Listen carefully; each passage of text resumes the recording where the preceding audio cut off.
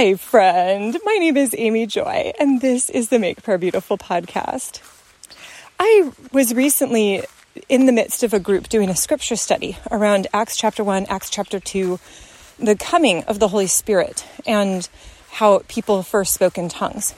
And the facilitator shared a beautiful story from her own life. So she lives in an area with a pretty small regional airport and was trying to get to Los Angeles. And she needed to take the first flight from her small regional airport to Chicago in order to go across the country. But that flight was delayed, and it was delayed more, and the connection time was getting shorter and shorter. But when they finally were getting ready to take off, she looked at the person sitting next to her, and he was an Asian man, and he was clearly so distraught, so panicked. She thought, they are going to stop the airplane and pull him, and in that case, my chance of getting to this conference in any kind of normal time is going to be completely shot. She realized that he didn't speak any English, and so very creatively, she started playing Pictionary with him, drawing little pictures, trying to figure out, where was he from? I think maybe she pulled the map from the whatever flight they had in the seat pocket, trying to figure out where in the world he was from. And then all of a sudden, she felt like the Holy Spirit said, why don't you speak to him in tongues? And so she leaned over and very softly said some things to him.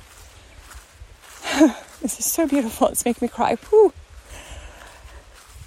And he replied. And she said, for the next 30 minutes, I don't know how it happened. It's beyond comprehension, but we communicated. Whew. Sorry, this is so beautiful.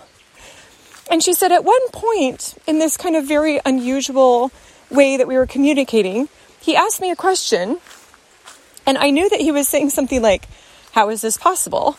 And she said, in tongues, I replied, I don't know. And he smiled and laughed. And yeah, that's amazing. That's really beautiful.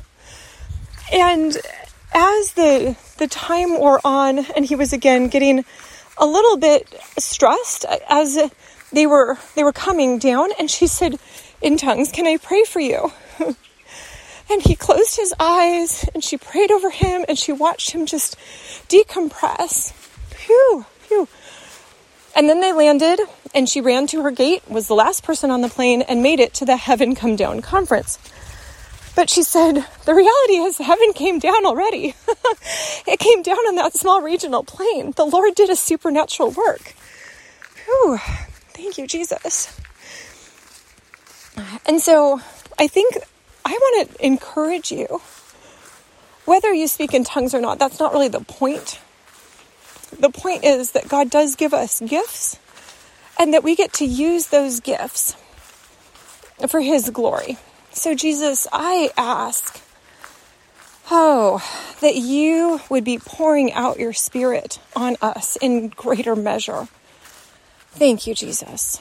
In your precious name, amen.